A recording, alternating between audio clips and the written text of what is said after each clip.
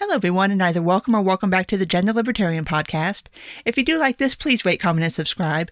You can find me on iTunes, Google Play, Stitcher, SoundCloud, Spotify, YouTube, and on my Patreon page. So we have all made it through yet another very long week in a series of very long weeks that have made up very long months that are just making 2020 the longest year on record. So I will go ahead and start where I have been starting lately, and that is with the unemployment numbers for the week ending on May the 9th. Unemployment claims were up 2.9 million. So at least it's under 3 million. I mean, it is going down week over week. I mean, I don't have a lot of good news here, guys, so I'm trying to find something positive to talk about. It's going down. Obviously, it's still a lot of people. And at this point, we have galloped past where we were Great Depression numbers-wise, as far as the amount of Americans out of work, the percentage of Americans out of work. But it does seem to be looking up a little bit. Like we're down from it being in the 3 millions down into the 2 millions. It's something, I think, maybe. I don't know. A lot of states are starting to reopen in fits and starts in various ways, and some states are doing things, some states are extending their lockdown orders. It's kind of a hodgepodge across the country, so hopefully with more states starting to open up, especially with summertime coming, that number will continue to drop week over week, and hopefully some people who are out of work can get their jobs back. Hopefully they still have jobs to go back to. I'm crossing my fingers for everybody, as always, and if you are in that boat, I wish you the best of luck with unemployment, because that still is kind of an issue. Because, I mean, obviously when you have this many people filing week over week, and then you still have the backlog from weeks before, it just creates this whole bottleneck. So fingers crossed and good luck for you. So moving on to a story that I talked about last week, and I wanted to discuss it a little bit more because there's been some parts of this that I didn't know. There have been parts of this that have actually surprised me a little bit, honestly, as far as actually finding something positive to talk about, and that is the Ahmaud Arbery case. Now, a correction, well, not even a correction, but maybe a correction to an assumption that I made that I don't think I said on the podcast, but I had assumed that the property in question, the house under construction, actually belonged to one of the McMichaels. Apparently, it does not. It belongs to a third party.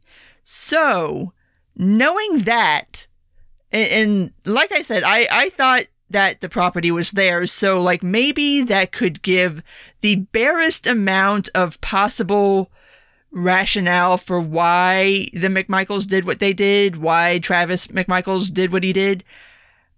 If that's not their property, wow, that kind of blew me away, because here's the thing. If you are not the injured party and nobody involved in this altercation was the actual injured party, none of them were the owners of the property, who are you to take it upon yourself to make that decision for that person? You have no right whatsoever to do that. I mean, if you are of the mindset of calling cops being a good idea, you can call the cops. The better idea would be to actually call the owner of the property, the person who is actually the injured party here, and ask that person what they want to do. Not take it upon yourself to make that decision for that person. So that is just, like I said, I was shocked when I found that out. I was just like, okay, now this is just completely flat out wrong on pretty much every level that you could possibly think that this is going to be wrong. It's wrong. No justification for this whatsoever. And kind of segueing from that is the online response to this case. And actually, it has been, to my pleasant surprise, much better than I expected it to be. And let me try to explain that. I mean, obviously, you still have your Candace Owens and your Tomi Lahrens and people who are going to take the tack that, oh, Arbery's a criminal, blah, blah, blah, blah, blah. there has been quite the groundswell, even from the righty blue check contrarian dipshit brigade, of people coming out and saying, no, the McMichaels were wrong for what they did. I mean, I'm talking even people like Matt Walsh and Mike Cernovich and Sohab Amari. Like that whole section of the right is on board with saying, no, this is wrong. This is not the way you act. This is not the way you behave. They had no right to do what they did. And so I was kind of surprised by that, in that obviously this is one of those situations where if you want to be part of the contrarian dipshit brigade, you can take the tack that Owens and Lauren and very few other people, thankfully very few other people have taken, which is that to try to justify what the McMichaels did versus just saying, no, that is wrong. Like what they did was wrong. And even over and beyond social media, if you go on sites where there are a lot of gun owners, and especially a lot of hardcore gun owners, those guys are like, fuck the McMichaels. Fuck them. What they did was wrong. And I think a lot of what, I don't know exactly what to call this. Maybe not miscommunication isn't the right word, but maybe misunderstanding of the stance that so many people on the right are taking, is that when you are exposed to gun culture and you don't just have guns just to have them like in your house or for self-defense, but you have them as like a hobby or something that you're very serious about, and you kind of become part of that culture, there are some things that are not necessarily unspoken rules, because they are spoken, but there are certain ways that you are expected to act as a gun owner. There's certain precautions you're expected to take. There's certain things that are just not permissible to do in that culture. And if you kind of want to delve more into that, I'll try to put down in the show notes. My husband wrote a piece about this for Libertarian Institute, kind of giving some of the examples of people from the right saying that this is just an awful thing. This is not something to be defended. But one of the things that is generally accepted in gun culture that you do not do is that you do not get in your vehicle and go chase somebody down with your weapon. Like, you don't fucking do that. Like, if somebody is fleeing your property, you don't go chase them. You don't do that. You shoot somebody in the front, that's fine. You don't shoot somebody in the back. And this is generally accepted. Everybody knows this. You don't form some kind of vigilante squad to go chase somebody down the road. Like, there's certain ways that you are expected to not act, and you are expected to behave in a somewhat civilized fashion, because that is just what is expected of you as a human being and as somebody who owns guns in a responsible fashion. So, like I said, happily surprised that there has been such a reaction online to this. But another piece that I want to try to link down in the show notes, Andrew Fleischman did a really good piece. He is part of Lawyer Twitter, but he is also a criminal defense attorney here in Georgia, breaking down some of the arguments that people have tried to make, like, oh, the McMichaels were right for doing what they did because they were trying to make a citizen's arrest, which, no, in the state of Georgia, if you're going to make a citizen's arrest, which is legal, but there is very, very, very specific circumstances that have to warrant that. Basically, you have to have witnessed somebody doing something that you know for a fact is a crime, and it seems like what Arbery did is not a crime. You could try to argue that it's trespassing. Legally speaking, it's not. So that defense doesn't hold up. The one that just annoys the ever-loving fuck out of me is everybody who wants to say Arbery shouldn't have tried to take the gun. Okay. On a legal perspective here, in the state of Georgia, if you brandish your weapon, that is considered felony aggravated assault. You will go to jail for that. Even if you just have it out, and even if you don't point it at someone, if you have it out, that is aggravated assault in Georgia. So to my mind, anything after that point Arbery was well within his rights for his own self-defense to do whatever he needed to do, including grabbing the gun. The second part of this, and this also goes back to gun culture and how responsible gun owners are taught to handle weapons, you do not, under any circumstances, have your finger on the trigger of a gun unless you are ready to shoot it. Now, people want to make the argument that the whole reason the gun went off is because there was this little tug of war, and first of all, for the gun to go off, somebody's finger had to be on the trigger, and it wasn't Arbery's. And everybody knows you don't do that. Like, you do not put your finger on the trigger of a weapon. Ever, ever, ever, unless you're planning on shooting someone. And the first shot went into Arbery's hand. He actually got shot twice.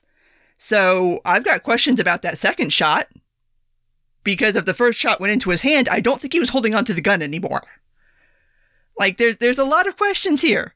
But just going back to the idea that Arbery has rights to self-defense too. And like I explained in the last episode, if you've got two people in front of you, you know, are armed, you got one person behind you, you're assuming is armed.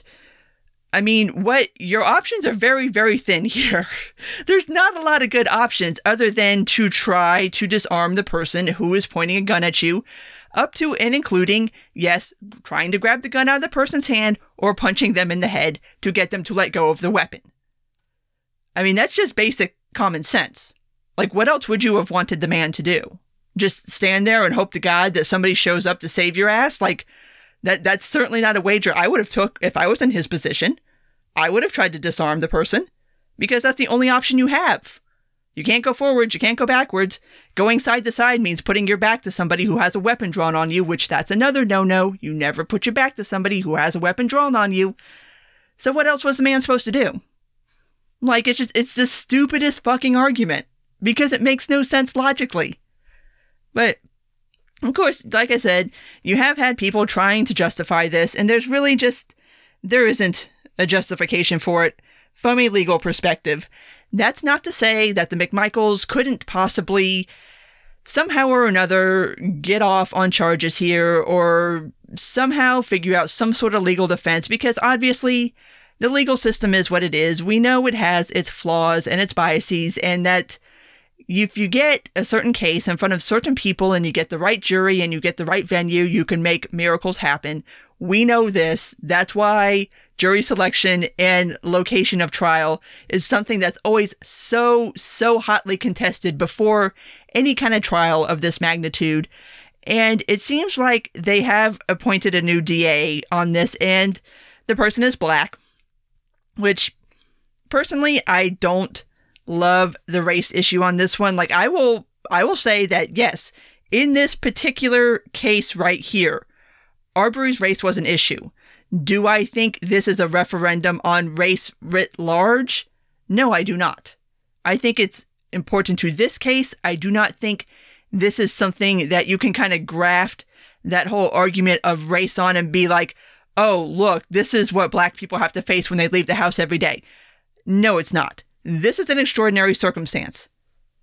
And I want it treated that way, because there's plenty of other problems here that need to be unpacked and discussed outside of the race aspect. And the one thing about this case that still shocks me as far as reactions to it is nobody seems to be talking about the second half of this case, which is that it really looks like the DA's office tried to cover this up for the McMichaels. I've not really seen anybody discuss that. And GBI has opened up an investigation into the DA's office to see if there was any kind of misconduct going on, which, take that for what it's worth. But yeah, there's like a whole other part of this case that like nobody's talking about. And I'm like, that's really where the case is. I mean, obviously, Arbery getting shot in the way he did, that needs to go to trial. Obviously, there needs to be a trial. But we also need to unpack whether or not the DA's office tried to cover this up, because that's just as bad. Like, did these guys get special treatment because they have a connection with the DA's office? We need to find that out. Did the DA's office tell the cops to not make an arrest on the scene? We kind of need to find that out. So, yeah, there's still a lot of questions I got about this case, and Hopefully some of this will get resolved at some point in the future. Obviously, I have no idea when a trial could even take place because obviously we are still under a global pandemic and courts are not open. So hopefully this will be an ongoing thing and this will still be something that people will be paying attention to because, like I said, I've still got a lot of questions about how this whole thing went down. But anyway, I did want to do kind of a follow-up to that just to kind of talk about the online response and how at least people are somewhat acting right online for once. And that kind of shocked me and surprised me pleasantly. And so I wanted to highlight that because it's not very often that people don't act like absolute dipshits on social media. So a round of applause to everybody who managed to figure out that no, getting in your truck and chasing somebody down and putting them in a kill box is not acceptable behavior. But moving on to another case of a black person getting shot by well-connected people, the Breonna Taylor case. If you're not aware of this, what ended up happening, and let me kind of back up and give you the whole story here. Police executed a no-knock raid on her and her boyfriend's home. And just to go ahead and give the setup for this, just to add that little extra twist. This was obviously, first off, a no-knock warrant, which no-knock warrants need to be banned. The warrant was for a property that was 10 miles away from where Breonna and her boyfriend lived, trying to find somebody who the police already had in custody. So this is a fuck up front to back. I mean, you're not where you're supposed to be. You're looking for somebody you already have in custody, and you're executing a no-knock raid. So they execute this no-knock, and her boyfriend, obviously, I mean, these are cops. They're not announcing themselves as cops. They're not dressed as cops. All this dude knows is somebody is breaking into his home. So he grabs his gun, fires at the cops, who he did not know were cops, because obviously nobody announced themselves as such. The cops, in return, open fire on them, and this is in their bedroom, and she ends up getting shot dead. I mean, she's naked in the bed, and now she gets shot dead. So, what happens next? Her boyfriend gets taken into custody. You cannot make this shit up, people. This is fucking absurd. So he gets taken into custody for doing what any normal person would do, which is that if you think there's somebody breaking into your house and you have a gun, you open fire on those people because you think they're burglars, not cops executing a no-knock raid looking for somebody who doesn't even live in your house. Like, it just, oh my God. It's so fucking ridiculous. And it wouldn't be so bad if there weren't dozens and dozens and dozens of cases just like this one. And the reason this keeps happening is qualified immunity. Now, the cops in question are on quote-unquote administrative leave, which means they'll probably end up getting their jobs back. And if this does end up going to trial, under qualified immunity, cops basically get to act like they're fucking morons. Essentially, like they're idiots who are not responsible for their own actions. So they'll likely end up, looking at the averages of how these cases work out, it's very rare that the cops in question ever get charged with a crime, even though they flagrantly fucked up at their jobs. Like, this is, you completely screwed this up, and now an innocent person's dead, and basically, cops, because of qualified immunity, just get to shrug their shoulders and be like, we fucked up, sorry. And the courts are like, oh, well, I mean, shit happens. It's just like, no, this has got to stop. Cops need to start being held accountable when they screw up on the job. This has to start happening. And maybe this will be the case. I don't know. I'm not holding my breath, but it is getting a lot of attention just because of just the inherent screw-ups in this. And now there is a dead woman who was an EMT and seemed to be a generally upstanding human being, and she got killed by cops who had no business being in her damn house. It's just, it's depressing to keep seeing these cases come up, and then to keep seeing them go to trial, and then cops end up getting off on this stuff because they can. Because you can just do whatever the fuck you want if you're a cop, apparently, and you can suck at your job, you can completely screw up, you can get somebody killed, and still somehow not end up in jail. Like, what other job can you do that at? I mean, I guess maybe being the president or being like a senator or a congressperson. But come on, man. Like, this is so ridiculous. It sucks and it's sad. And I kind of draw that same parallel to the Arbery case where, I mean, I can look at both of these cases and sadly not be like, yes, obviously somebody is going to go to jail for this. And that sucks. Like, it should be pretty cut and dried, but it's not. And just our criminal justice system has some serious problems. Not that I think anybody listening to this isn't already aware of that, but these two cases just really highlight where there's just so many holes and so many cracks that people fall through, and people who don't end up getting justice because of these stupid technicalities, or because somebody knew somebody, or somebody has the right job, or was wearing the right set of clothing when they did the crime, and so therefore it's not a crime. Just, it's sad, and it's absurd, and hopefully maybe it'll change sometime in the nearest future. But moving on to the next car on the bad news train, the Senate voted this week to reauthorize the Patriot Act.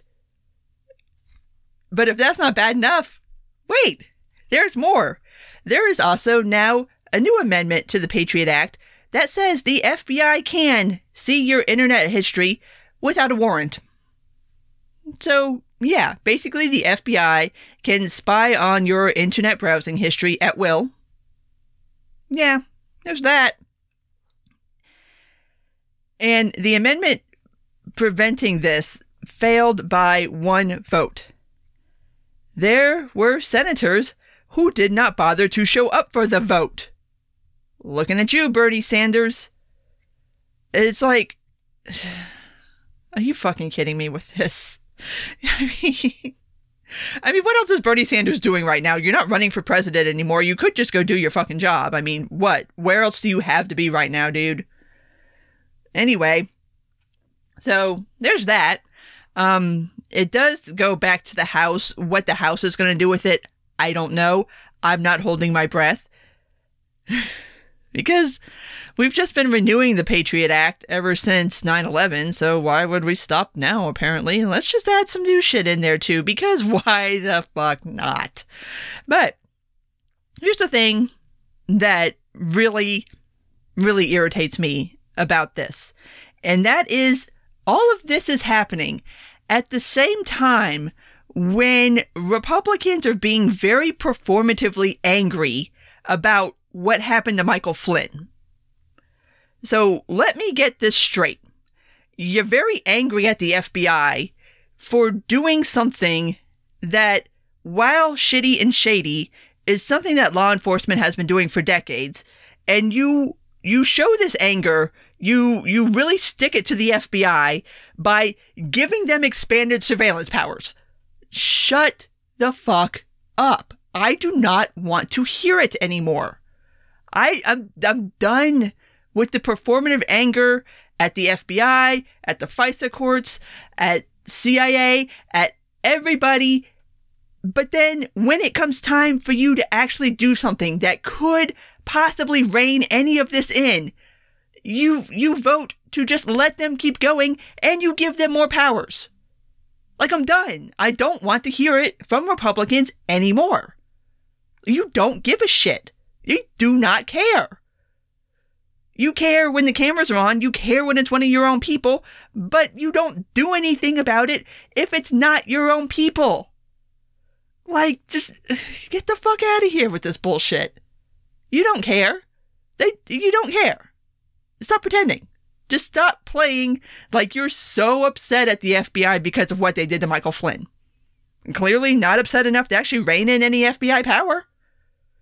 I mean, clearly not upset enough to stick it to the FBI by telling them, hey, guess what? We're going to make it to where you can't do that anymore. So, it's the same way that they got all mad at the FISA court over the Carter Page thing. And it's like, well, this is how the FISA court operates. What do you want to do about it? Apparently, it's let the FISA courts keep doing what they've been doing. So really, how mad are you? I'm just going to assume that you're not really. And lest you think I do not have something for Democrats here too. Democrats. So what you're telling me is that Trump is the worst president to ever exist, that the Trump administration is the most corrupt, asshole, incompetent administration ever. So what do? You turn around and give them more power. What the fuck sense does that make? Again, how mad are you really about this? Because now they have expanded powers. You gave them expanded powers. The people that you think are corrupt, the people that you think are run by Russia. And so you want to give them more power. I can't. Like, it's all such performative bullshit. And every time people get all happy and think, oh, okay, things are going to change, they're angry. No, they're not. Because they're not really angry. I'm not angry enough to do anything. You're angry enough to be all performative on television. You're angry enough to be performative on social media and the internet, but you're not angry enough to actually use the power that you have as a senator or a congressperson to strip power away from these institutions. So if you're not that angry to actually do something about it, I don't want to hear it from you anymore. And that's it. Like, it just, oh my God. It makes, it's infuriating, especially for people like libertarians who have been fighting for years about this stuff, who have been trying to tell people, hey, look at this over here. This is bad. Somebody should do something about it. But then no, nobody ever does anything. They just get mad for 15 minutes and then just rubber stamp it all again and I guess wait for the next time when they need to be mad for 15 minutes. Like, it's just, it's stupid. It's stupid, stupid, stupid. And maybe someday it'll change. I'm not holding my breath. But let's talk about something that is slightly more positive before I go to something negative again. There are sections of New York that are reopened now as of, I believe, Monday. New York City is not one of those. Long Island is not one of those. But what you're starting to see in New York City is people coming back out. And for what it's worth, New York City started self-quarantining like mid to late March. So they're on month 2. And this all started in New York as a voluntary thing. Like, this started before de Blasio put in anything, before Cuomo put in anything. People were self-quarantining for weeks before that. So now the weather is getting nice, which this has always been what was going to be the problem. Like, it's easy to tell people to stay home in March when it's really like, it's nice enough, but it's still kind of chilly outside, not super awesome. April, still same thing. You got rain. It's like not super nice. But now, then you get to May, when spring comes and the weather gets very nice and people want to be outside. And next weekend is Memorial Day weekend, the traditional start of summer, when people want to be outside. Now, this isn't just a New York City problem. This is going to be a nationwide problem, is that you're not going to be able to keep people inside when the weather is nice. People want to go outside. That's kind of the whole point. So how exactly you're going to control this, I don't know. But over this past weekend, you've started seeing a lot of pictures coming out of New York City of people who are just, they're not doing the lockdown anymore. They're leaving the house. They're going to restaurants. They're getting their to-go food. They're getting their to-go booze. They're walking around the streets. I mean, and you're not going to be able to stop that. So what I'm curious to see is how exactly are mayors and governors going to handle this going forth? I mean, you're also seeing it in D.C., you see it in L.A. Obviously, here in Atlanta, we don't really have any restrictions anymore. People have been kind of taking it upon themselves, but that is kind of starting to ease up a little bit, and I'm wondering what next weekend is going to look like. Yeah, I mean, I don't know how you square that circle. So it's one of those things where, especially in New York City, the lockdown was voluntary. The opening up is going to be voluntary. And people are just going to decide, well, you know what? I don't want to do this anymore, so I'm not going to. And so, again, it'll be real interesting to see next weekend, being Memorial Day weekend, what kind of pictures and what kind of sorts of situations we see starting to spring up around the country. Because, like I said, it's the unofficial start of summer. Some people consider it the official start of summer. People are going to want to go outside. And that's just the long and short of it. You're not going to be able to keep people inside all summer. It was easier to do when the weather sucked, but now the weather doesn't suck and people want to go outside. So that'll be interesting. Like, I want to go to New York City. I want to go get a drink and go like walk around the Upper West Side. That sounds lovely. Like, that sounds like fun. I totally don't blame people for wanting to do that, especially if you've been in self-quarantine for 2 months. Like, you want to go out, you want to see people, you want to go walk around, you want to go breathe. Like, it's totally understandable. So I think the end of the lockdowns is going to come from that very sort of bottom-up sort of solution where people just start doing what they want to do, and then governments are left to figure out what are they going to do about it. So fingers crossed, we shall see over the next couple of weeks what people's reactions are and how people's behaviors change government's behavior. So the last little thing I want to talk about is a sad little bit of news that dropped yesterday on the 16th, and that is that Justin Amash is no longer in the running for the Libertarian nomination for president, and I am very sad. So sad. I was so excited. I was so happy. Like, I'd been waiting for this. And I was like, yes, finally. And he did explain on Twitter that, well, in a tweet thread that I probably should have pulled up to read to you guys, but I mean, all of you know where to find Justin Amash on Twitter. You can go read it for yourself.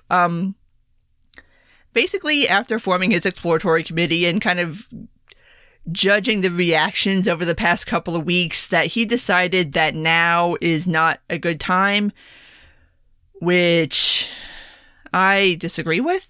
But there's some verbiage in that tweet thread that kind of makes me think that a lot of this may also be due to how other libertarians took his entering into the race and their reactions, which why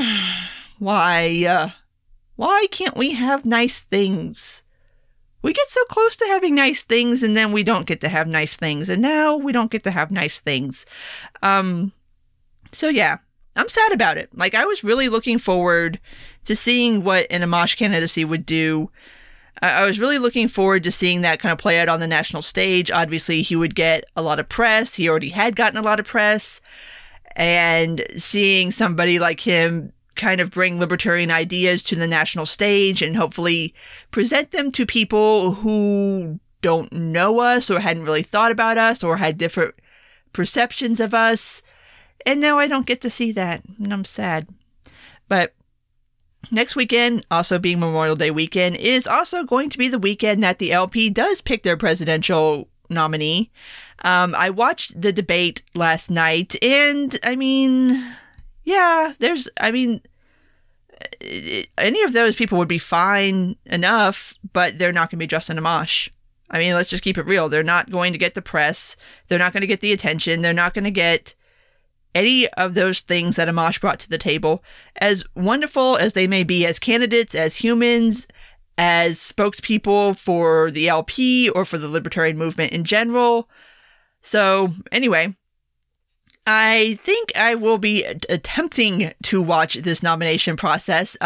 It is online, and from what I understand, it will be streamed live on the LP National's YouTube channel, so keep an eye out for that. I do believe it's on Friday and Saturday, so I'll try to peek in on that, see kind of what's going on there, see how long I can handle watching that before I completely lose my shit. So anyway, I mean, it is what it is, I suppose, but I am still sad, and lots of people are sad.